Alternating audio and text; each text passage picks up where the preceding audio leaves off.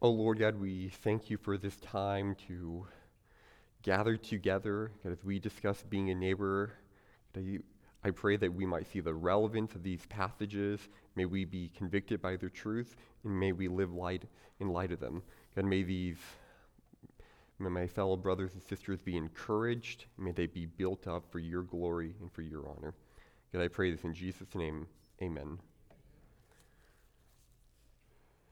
So we had finished all the stuff for the Baptist Essentials last week, and this week we will be beginning a new short series on being a neighbor.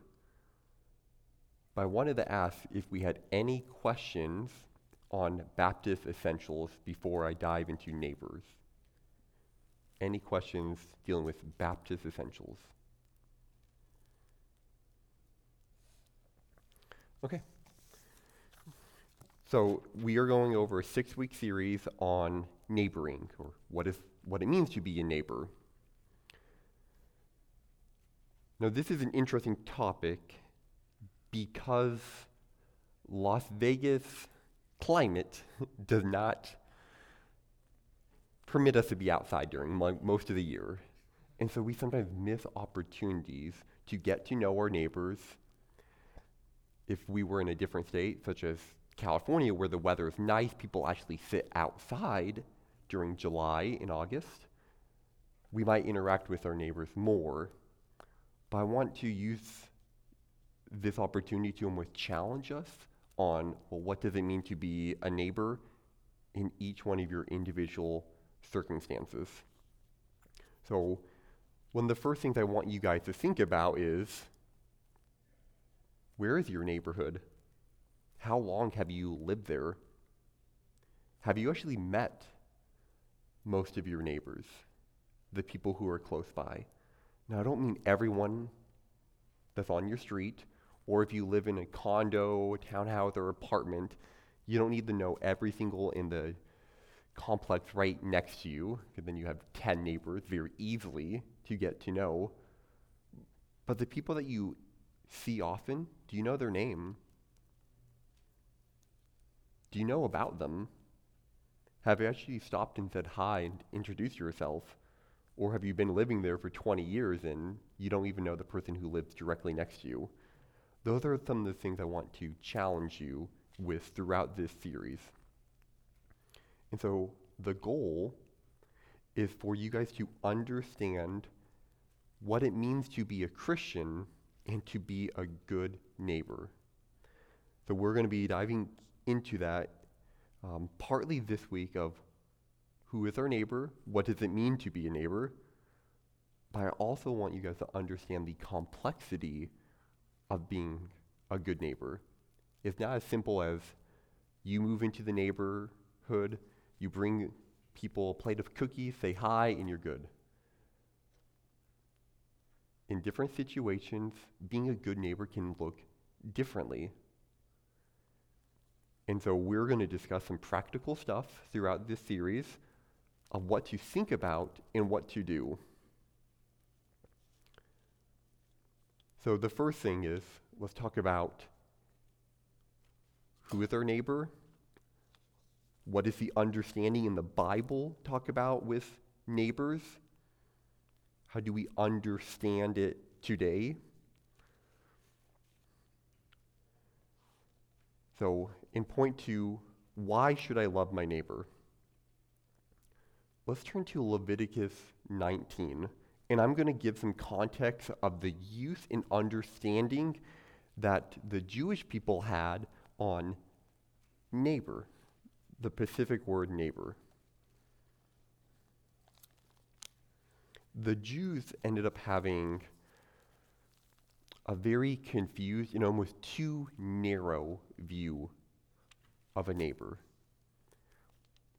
But we could actually say that about most of their understandings of the Bible. And when we get to the Sermon on the Mount in a couple of minutes, Jesus repeatedly corrected them in their understanding. He would often say, "You have heard it said, but I say." And he was expounding on the Jews' understanding of what it means to commit adultery or murder. Jesus makes it clear, is not just the physical act of adultery, but it's in the heart too. So Jesus also applied a lot of the Old Testament law to the heart and expounded on the understanding that the Jews had during that day.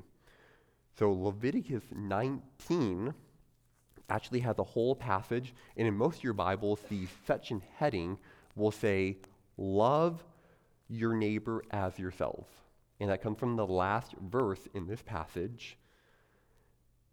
Now, the Jews how they understood who your neighbor was very different than how Jesus expounded upon it. So let me read through Leviticus 19, starting in verse 9 and going to verse 18. And pay attention to ways that you were called to love your neighbor in the Old Testament.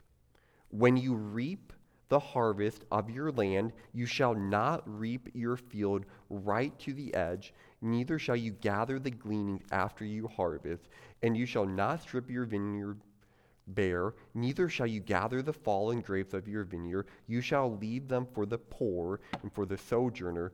I am the Lord your God. You shall not steal. You shall not deal falsely. You shall not lie to one another.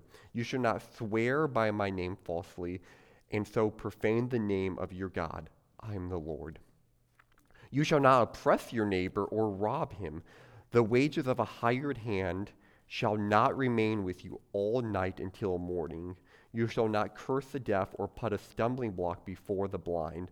You shall fear the Lord your God. I am the Lord. You shall do no injustice in court. You shall not be partial to the poor or defect to the great, but in righteousness you shall judge your neighbor. You shall not go around as a slanderer among your people, and you shall not stand against the life of your neighbor. I am the Lord. You shall not hate your brother in your heart, but you shall remain frankly with him, lest you incur sin before him.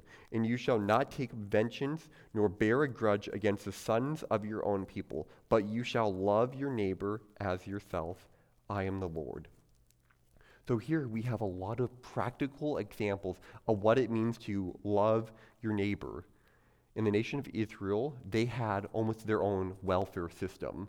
If the poor were in a situation where they needed food, they could oftentimes glean the outside of the crop after they have been harvested. And that was a way for them to feed themselves and to work and still be able to survive. And so it was love for your neighbor that allowed them to eat by not taking all the food. You're also called not to steal, to tell lies, not to oppress, not to do injustice. These are all examples of ways that you are called to love your neighbors. And a lot of these we can still see nowadays how we can actually apply that to our next door neighbor.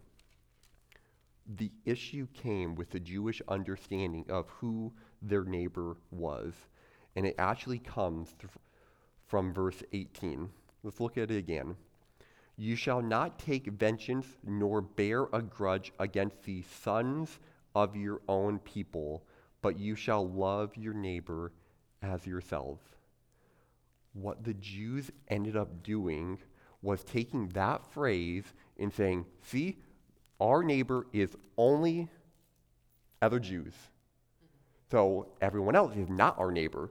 Because it says right here, do not bear a grudge against the sons of your people, which are fellow Israelites or Jews, but you shall love your neighbor, which is implying that your neighbor is a fellow Jew.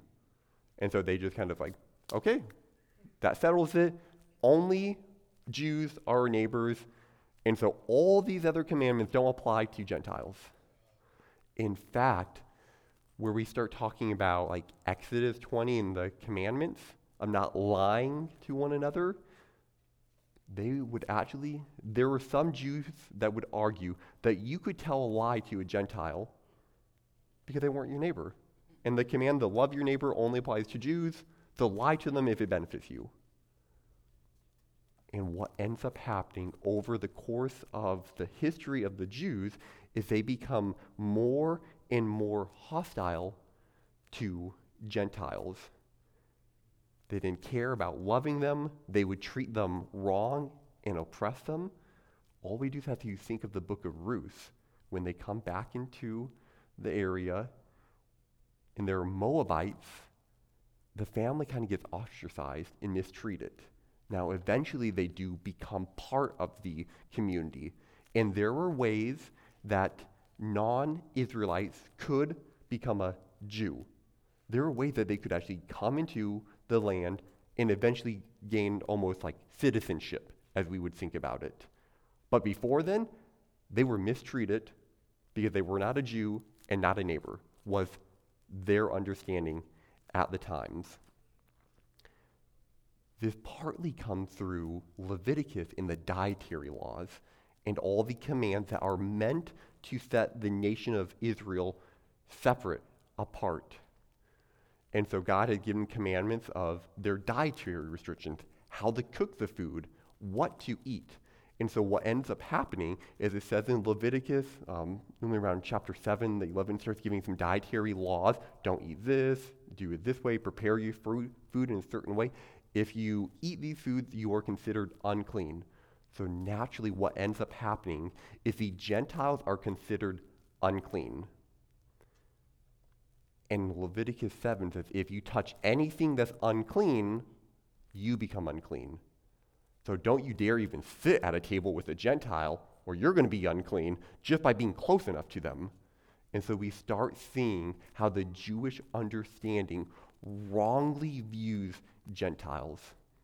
And we could spend a whole lesson on the Old Testament and talking about Gentiles were always meant to be saved. The Jews ended up becoming very racist.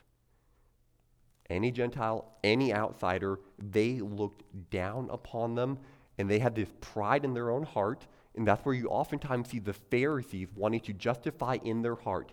They believed that they could be saved by works. And we'll see that in Luke 10, but they wanted to justify themselves. And so their pride got the better of them, and so they were extremely racist towards Gentiles. So that's where this misunderstanding of neighbors starts getting applied.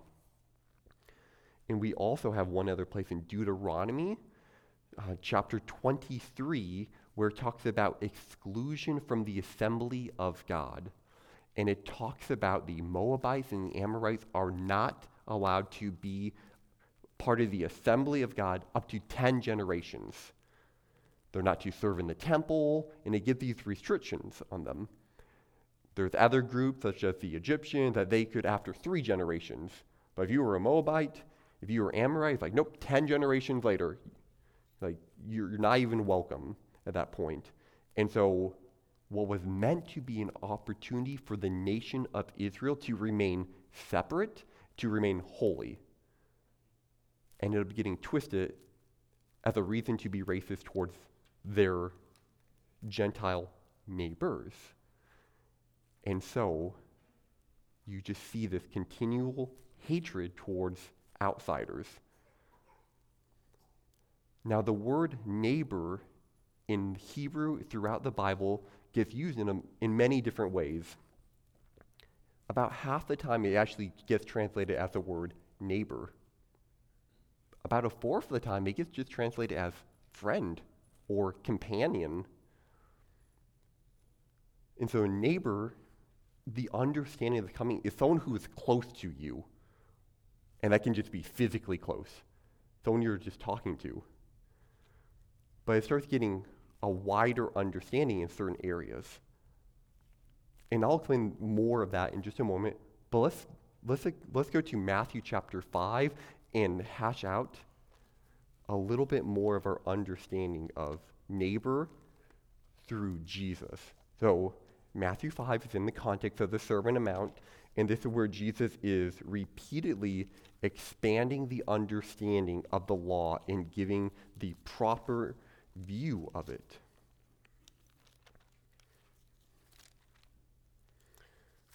Matthew chapter 5, starting at verse 43. This section is also called Love Your Enemies.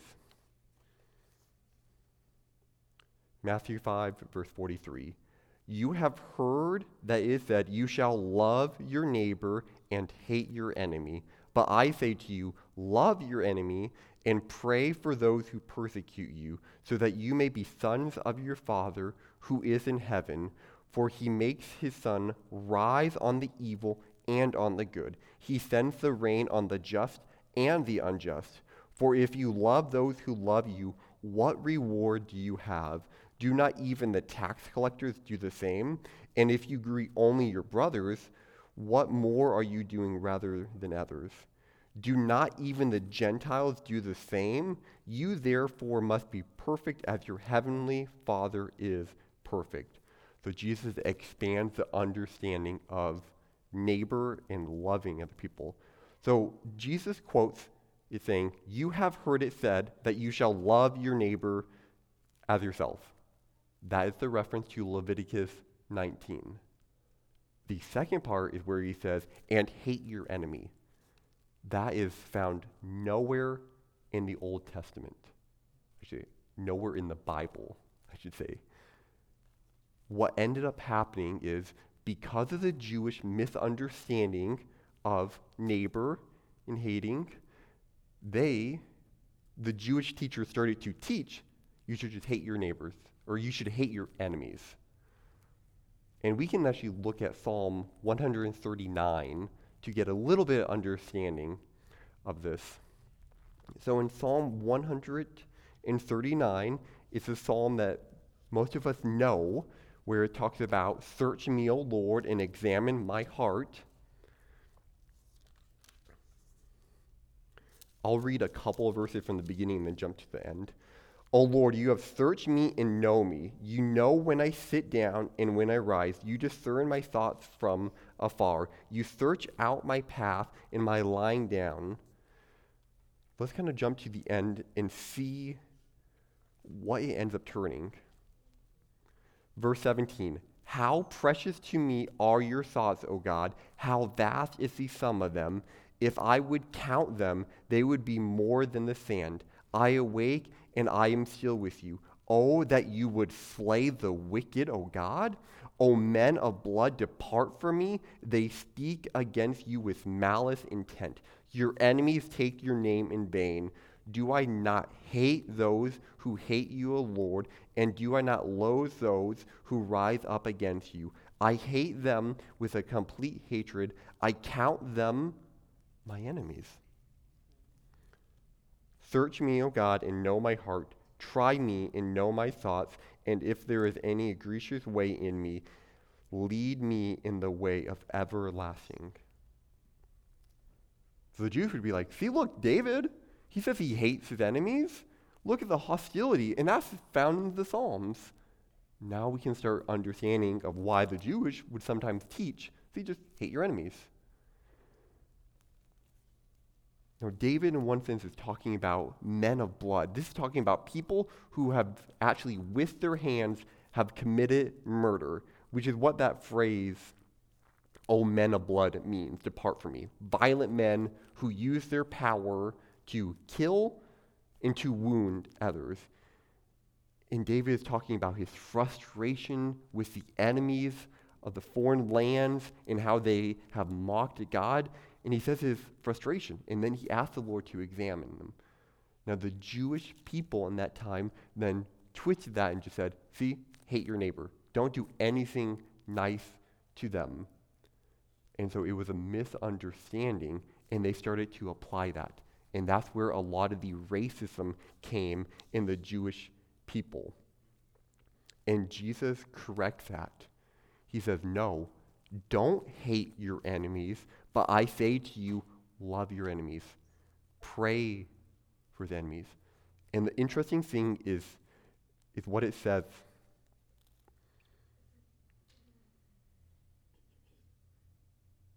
Verse 45. For what purpose are we supposed to love our enemies? So that you may be sons of your Father who is in heaven. So by loving your enemy, you are being like God. How do we know that? Because God loves his enemies. When there is rain that comes on the land, You don't see the Christians have the cloud of rain pouring on their house and their next door neighbor, no rain whatsoever. We don't see the sun rise and only hit Christians, but God in his love and kindness shows grace to all people by sending rain in the sun. But this goes even farther, because we as Christians must remember that at one point we too were enemies of God, haters of God. And God, in his love, sent Jesus Christ to die for his enemies. We were once hostile towards God, but God in his kindness sent the Lord Jesus. And now we understand that the love that God has for his enemies is great. People who are in open hostility, who want to wrong God, who will spit in the face of Jesus and crucify him. God sent Jesus to die so that we might be saved. And so by loving our enemies, we are in fact, in one sense, being like sons of our Father. We are loving those who hate us. And so Jesus says, no, don't mistreat your enemies. Love your enemy, or love your neighbor, and love your enemy. The Gentiles, unbelievers, tax collectors, they treat people they like with respect. That's easy to do. When someone's nice to us, it's easy for us to be nice back. But when people are mean and hostile to us, our pride in our flesh so naturally wants to rebel and be snarky and be rude, ignore them, be hostile back. And Jesus saying, no, look to God, who sends the rain on the just and the unjust. So by loving our neighbor and loving our enemy is implying love all people, no matter if they're good to us or bad. We are called to love all people. And this was always the idea that was in the Old Testament. In fact, neighbor gets used more than just people who are right in front of you. It gets applied to actually Gentiles. When Jonah is on the ship with the crew where he's trying to run from God, it says he spoke to the people in front of him, and it's actually the same word for neighbor. So neighbor in the Old Testament does get applied to Gentiles. Jonah 1:7 gives us that example. And so Jesus naturally applies and pulls out, this is how it was always meant to be. Love your neighbor and love your enemy. Do we have any questions on that?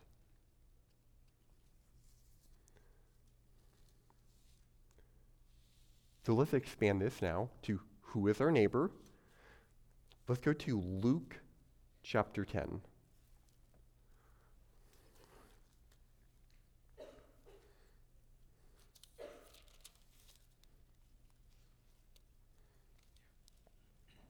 Luke chapter 10, verse 25.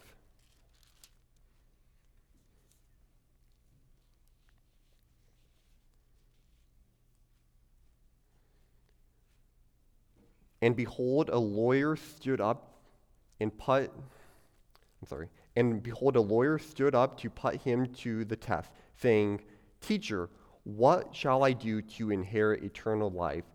And Jesus said to him, What is written in the law? How do you read it? And he answered, You shall love the Lord your God with all your heart, with all your soul, and with all your strength, and with all your mind, and your neighbor as yourself. And Jesus said to him, You have answered correctly. Do this, and you will live.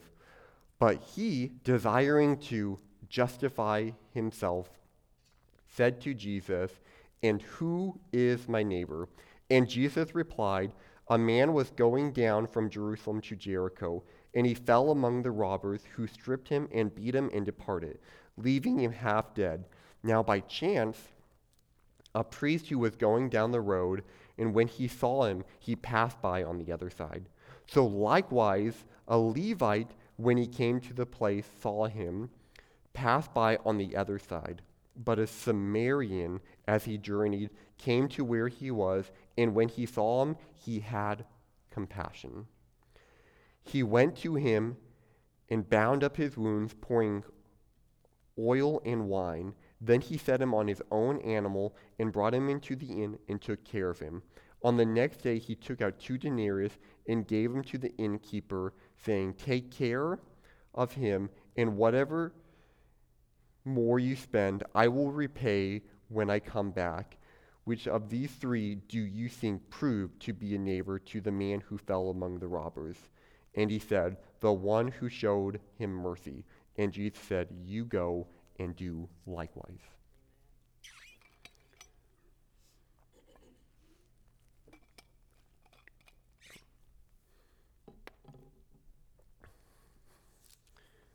So let me give some context of the idea of a Samaritan. The Samaritans were repulsive to Jews. And what ended up happening is, in the days of King Solomon, the nation of Israel split into a northern and to a southern part. The northern nation of Israel and the southern Judah.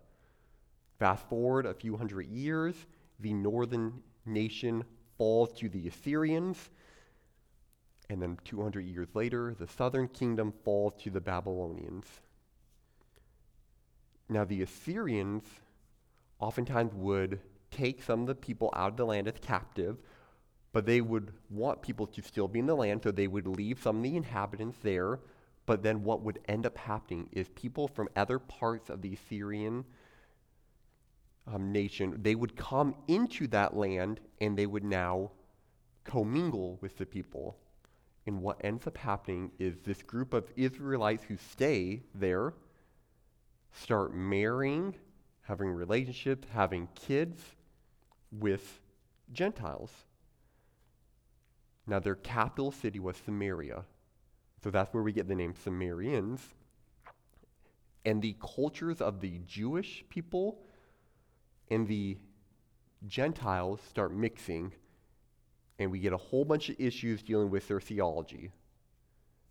They start misunderstanding a lot of the Old Testament understanding of who God is. They start not practicing the laws that God had. And essentially, because of the influence of the Gentile people around them, they fall into idolatry. The same thing happened to King Solomon when he married foreign wives. Their heart was led astray after foreign gods. And so to the Jews, Samaritans they would oftentimes half-breed. They were part Jewish, but they were prohibited from marrying in that way. And so you start seeing this hostility that starts coming up. And you see it even more during Nehemiah and Ezra. So when the Babylonian captivity happens, eventually when the Babylonians leave and the Persians take over, a group of exiles is finally allowed to return to Israel. And they come back and they start rebuilding the city walls, and they start rebuilding the foundation of the temple and then the temple itself. And it actually says that the people of the land, these are the people who had stayed in the land, and there's where the Samaritans are there. By that point, they're a heretical group that have lost worship of the one and true God. They were already breaking the dietary laws, so they were considered unclean, and they were worshiping God falsely. And you see some of the hostility in John chapter 4 when Jesus talked to the woman at the well, and she says, "You're a Jew. You're not normally talking to Samaritans." And so the hostility came because of their false worship of God. But again, the Jewish people, in their misunderstanding of who is their neighbor, started to become racist towards anyone, and they became prideful of their own religious outpourings. Like, we do this, so we're better than everyone else. And so the Samaritans were looked down upon, and there was hostility. And so for Jesus to include a Samaritan as the main character, the one who actually is highlighted in a good light, would be repulsive to the Jews during that time. And so let me make a few other points on Luke chapter 10.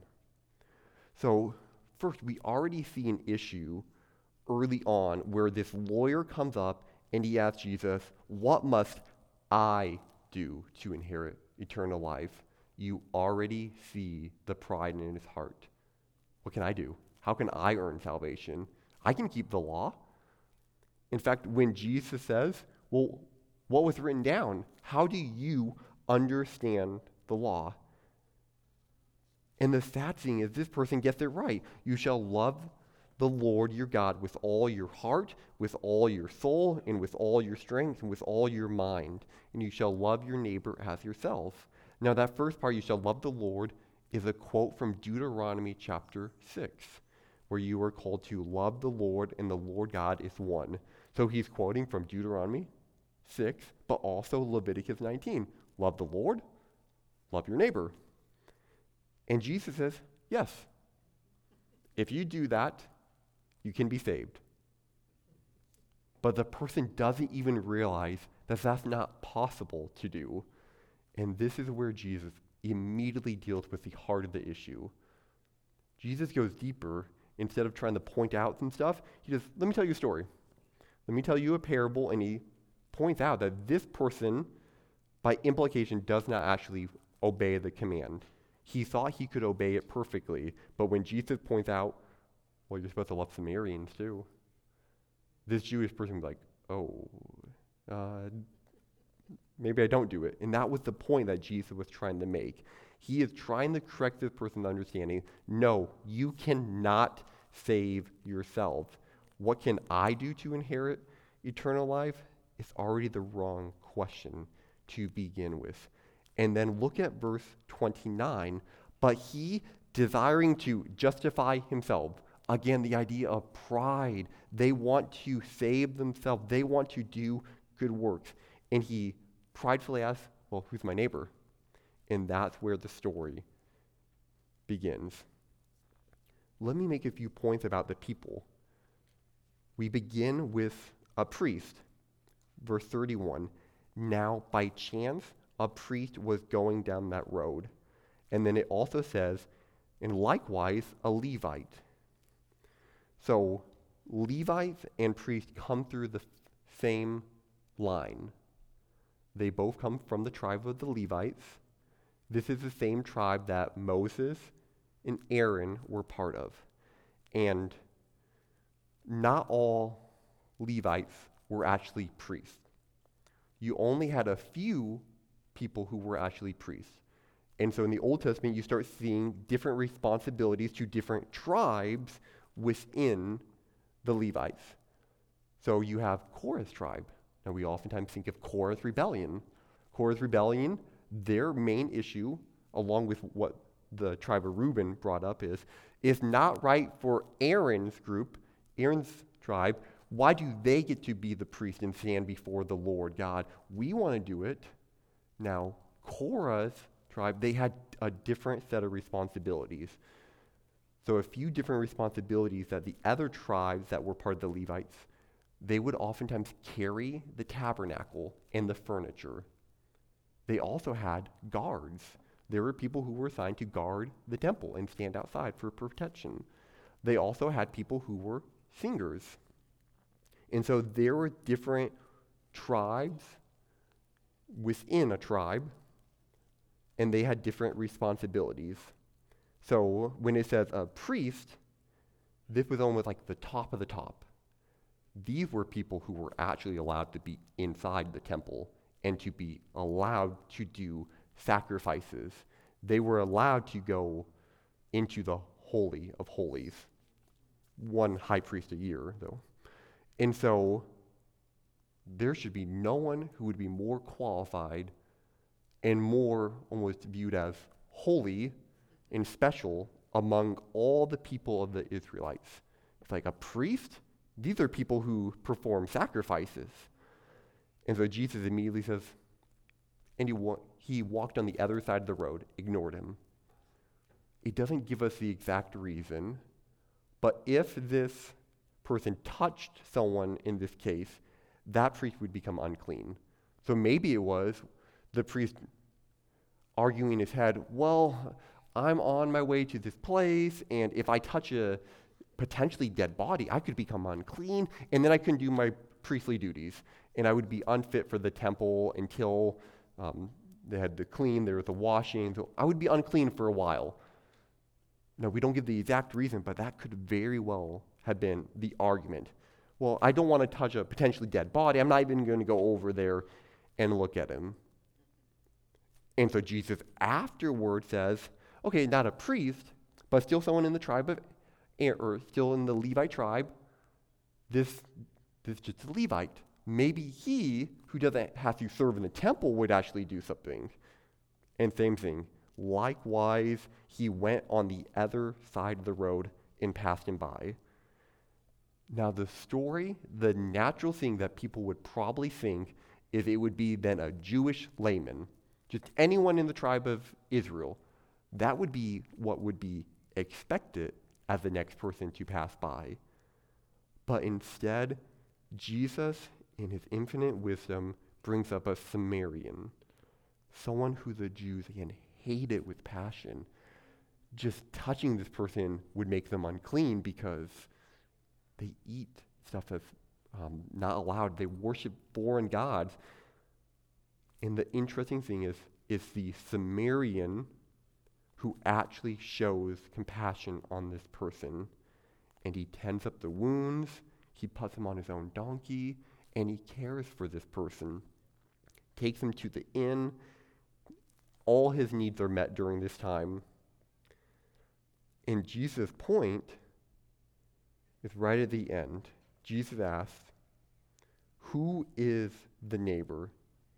Which of these three do you think proved to be a neighbor to the man who fell among the robbers? And this lawyer says, the one who showed him mercy. He doesn't even have the guts to say the Samaritan. He just says, the one who happened to show mercy. It's a backwards way of not saying Samaritan, but you already see again the pride in this man's life.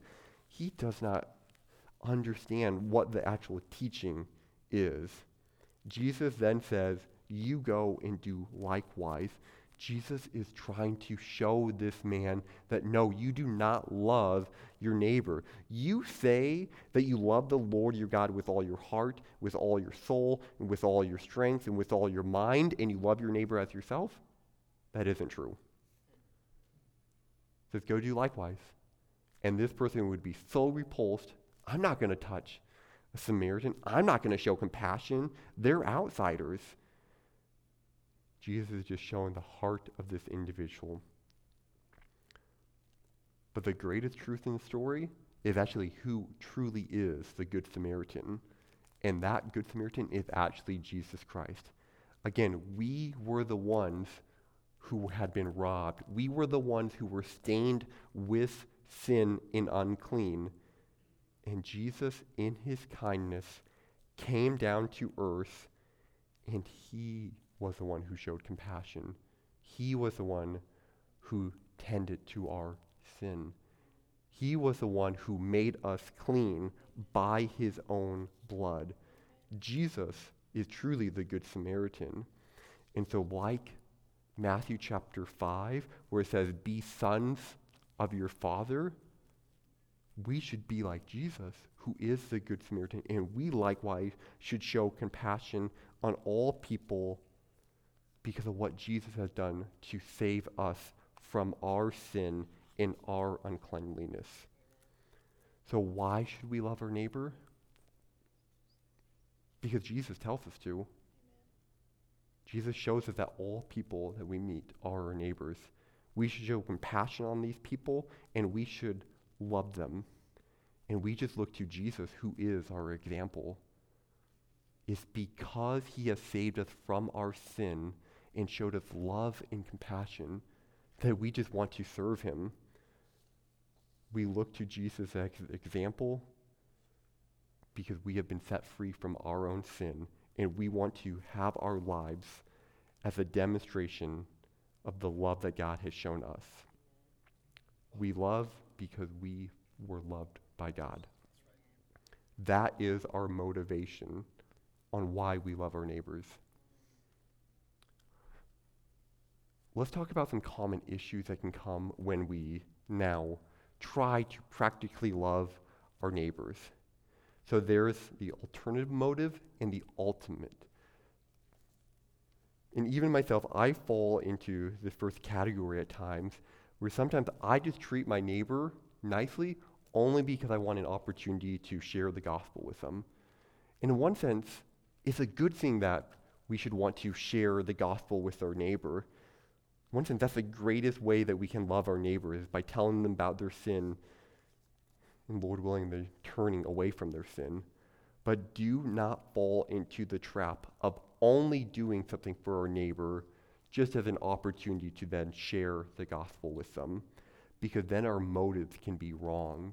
We're not doing it out of true love for our neighbor, and that can become an issue. Oh, but I'm only taking out the trash for my neighbor just so I can have a good conversation with them later. No, you should take out the trash because you love the Lord Jesus Christ, and it honors him. And this is different from the ultimate motive. Our ultimate motive is that our neighbors will be saved and they will repent of their sin. But in the meantime, we use every opportunity we can have to love our neighbor, and every opportunity we have to share the gospel with our neighbor. There will be times where you will not be able to share the gospel with our neighbor. In fact, it might be repulsive to our neighbor every single time we went over there. Let me tell you about Jesus. We do desire our neighbors to be saved, and it is a good thing for us to constantly be sharing the gospel. But never forget that it is loving towards God and honoring to God that we love our neighbor just for the sake of loving our neighbors, because it honors God. It brings glory to his name. But then by loving your neighbor and by serving them over and over, use that as a gateway to share the gospel. Now, I'm not talking about friendship evangelists where we're just making friends so we can share the gospel. I'm talking about loving your neighbor just because it is the right thing to do, and use both as an opportunity. That's why oftentimes when people go on mission trips and go to other parts of the country, it is more effective for those people to at the same time serve the physical needs of that person and then also fill their spiritual needs. So by doing both at the same time, we can be better neighbors and we can be more effective in sharing the gospel. Do you have any questions on that? Just a comment, Brother Matthew. I think you're making a really good point, because we can get into this trap where it's like, if we do something kind to our neighbor, but we don't share the gospel, that almost that act has no value. But that's not true. You're right. Like any loving act that we do is valuable. Now we should share the gospel with them, but it's like they're both valuable on their own because we're doing it for the sake of Christ. Yes. So Pastor Ed was just saying that both acts, both sharing the gospel and just serving our neighbor, are valuable. Now, we don't have time to handle every single way that we can love our neighbor, and we'll be hitting more practical examples throughout the week, but just some points that we can make. The best way to love your neighbor is by sharing the gospel, by telling them about Jesus, by telling them about their sins. Again, dangers to avoid. First is the worst one, just not sharing the gospel with your neighbor ever. You think, I'm just waiting for the perfect opportunity to share the gospel, or almost a fear, man, I'm just scared of sharing the gospel with. So avoid the danger of never sharing the gospel, but avoid the danger of just treating loving your neighbor as waiting for the next evangelistic opportunity. serve your neighbor, and at every chance you get, also share the gospel with your neighbor. So, on the back of your worksheet is a chart. And what I want to challenge you guys to do is actually to think about some of your neighbors. Write down their name. Have you had a religious conversation where you at least know their background, what beliefs? Are they Roman Catholic, Mormon, just agnostic or atheist? Have you even talked to them about what they believe? Have you shared the gospel with them? And also mark down your current relationship with them. Each neighbor you're going to have a different relationship with. There are going to be some that you've never even met them, don't even know their name. You've been living across the street from them for years, and you still have yet to say hi. I challenge you in that. Look for opportunities to meet them. Look for opportunities to serve them. Now, there may be some people that you're just an acquaintance. You say hi when you see them in their driveway. If you're walking by, you're friendly with them. And that's perfectly fine. It's perfectly fine to just be an acquaintance. And it's perfectly fine to just be a friend. Each neighbor is going to be different in your relationship with them. But use that opportunity to think about what you know about them. Think of them opportunities of what you know so that you may serve their needs. There might be situations where there's an older lady who lives close by, and your way of loving them would just be taking out the trash once a week for them. It could be an opportunity just to talk to them and introduce Jesus, especially during this time of year. You can love your neighbor by inviting them over to Thanksgiving. Maybe they're alone, they just don't know anyone. Again, I'm just giving examples of how you can love your neighbors. None of these are you need to do this or you're in sin. But what I'm trying to point out in this series is that there are plenty of opportunities that we have with our neighbors that we sometimes just don't take. So pray to the Lord that He gives you opportunities to get to know your neighbors. It might be a good opportunity for you to make some extra food, make some cookies, and go knocking on a neighbor's door to introduce yourselves. But another common way to introduce a neighbor is by seeing issues in your neighborhood. So for example, I live in an HOA, and we just had new management take over, and people are upset. And they're angry at the new management. There will be times that you can see a big issue in your neighborhood and be able to address it and deal with issues because it's love towards your neighbor. It benefits everyone. It's a loving thing to do. There are opportunities that we can just take in small ways every day just to get to know our neighbors, to serve them, and Lord willing, we can share the gospel with them and they may become saved. Do we have any questions? Pastorello? Piggyback on Pastor Ed's point.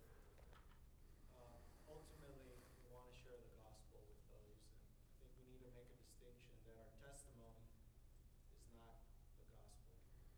Giving cookies is not the gospel, even those are kind, gracious acts. And so just to give you an example, across the street, we have a neighbor, the school, and 2 weeks ago, we helped them clean out their courtyard. I think there was about 15 of us from this church that went over. As far as I can tell, Pastor Ed, I don't think out of all 15 of us that represented this church to help them across the street, I don't think any of us shared the gospel in full form. We just loved them, helped them, served them, talked to them, befriended them, right? But through that process, we're able to build relationships that we're hoping that we can follow up on. At the same time, we're not waiting 5 years to share the gospel, right? We don't want to do community project for 5 straight years and then, we have a good friendship, now I can share the gospel. Right.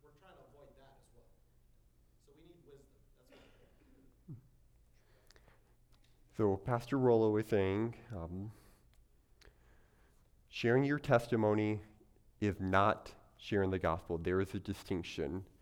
We must tell them about Jesus, his death and his resurrection, and about their sin. And he also made the point that we should share the gospel early on and not wait 5 years before we actually do something. Don't serve your neighbor for 5 years. Eventually, now that I have a good relationship, then I can share the gospel. Don't make that error too. Pastor Ed? Earlier you were talking about loving your enemies, and Jesus uses those very words. Does that imply that we have enemies? And if so, who are enemies? So Pastor Ed is asking, what about our enemies?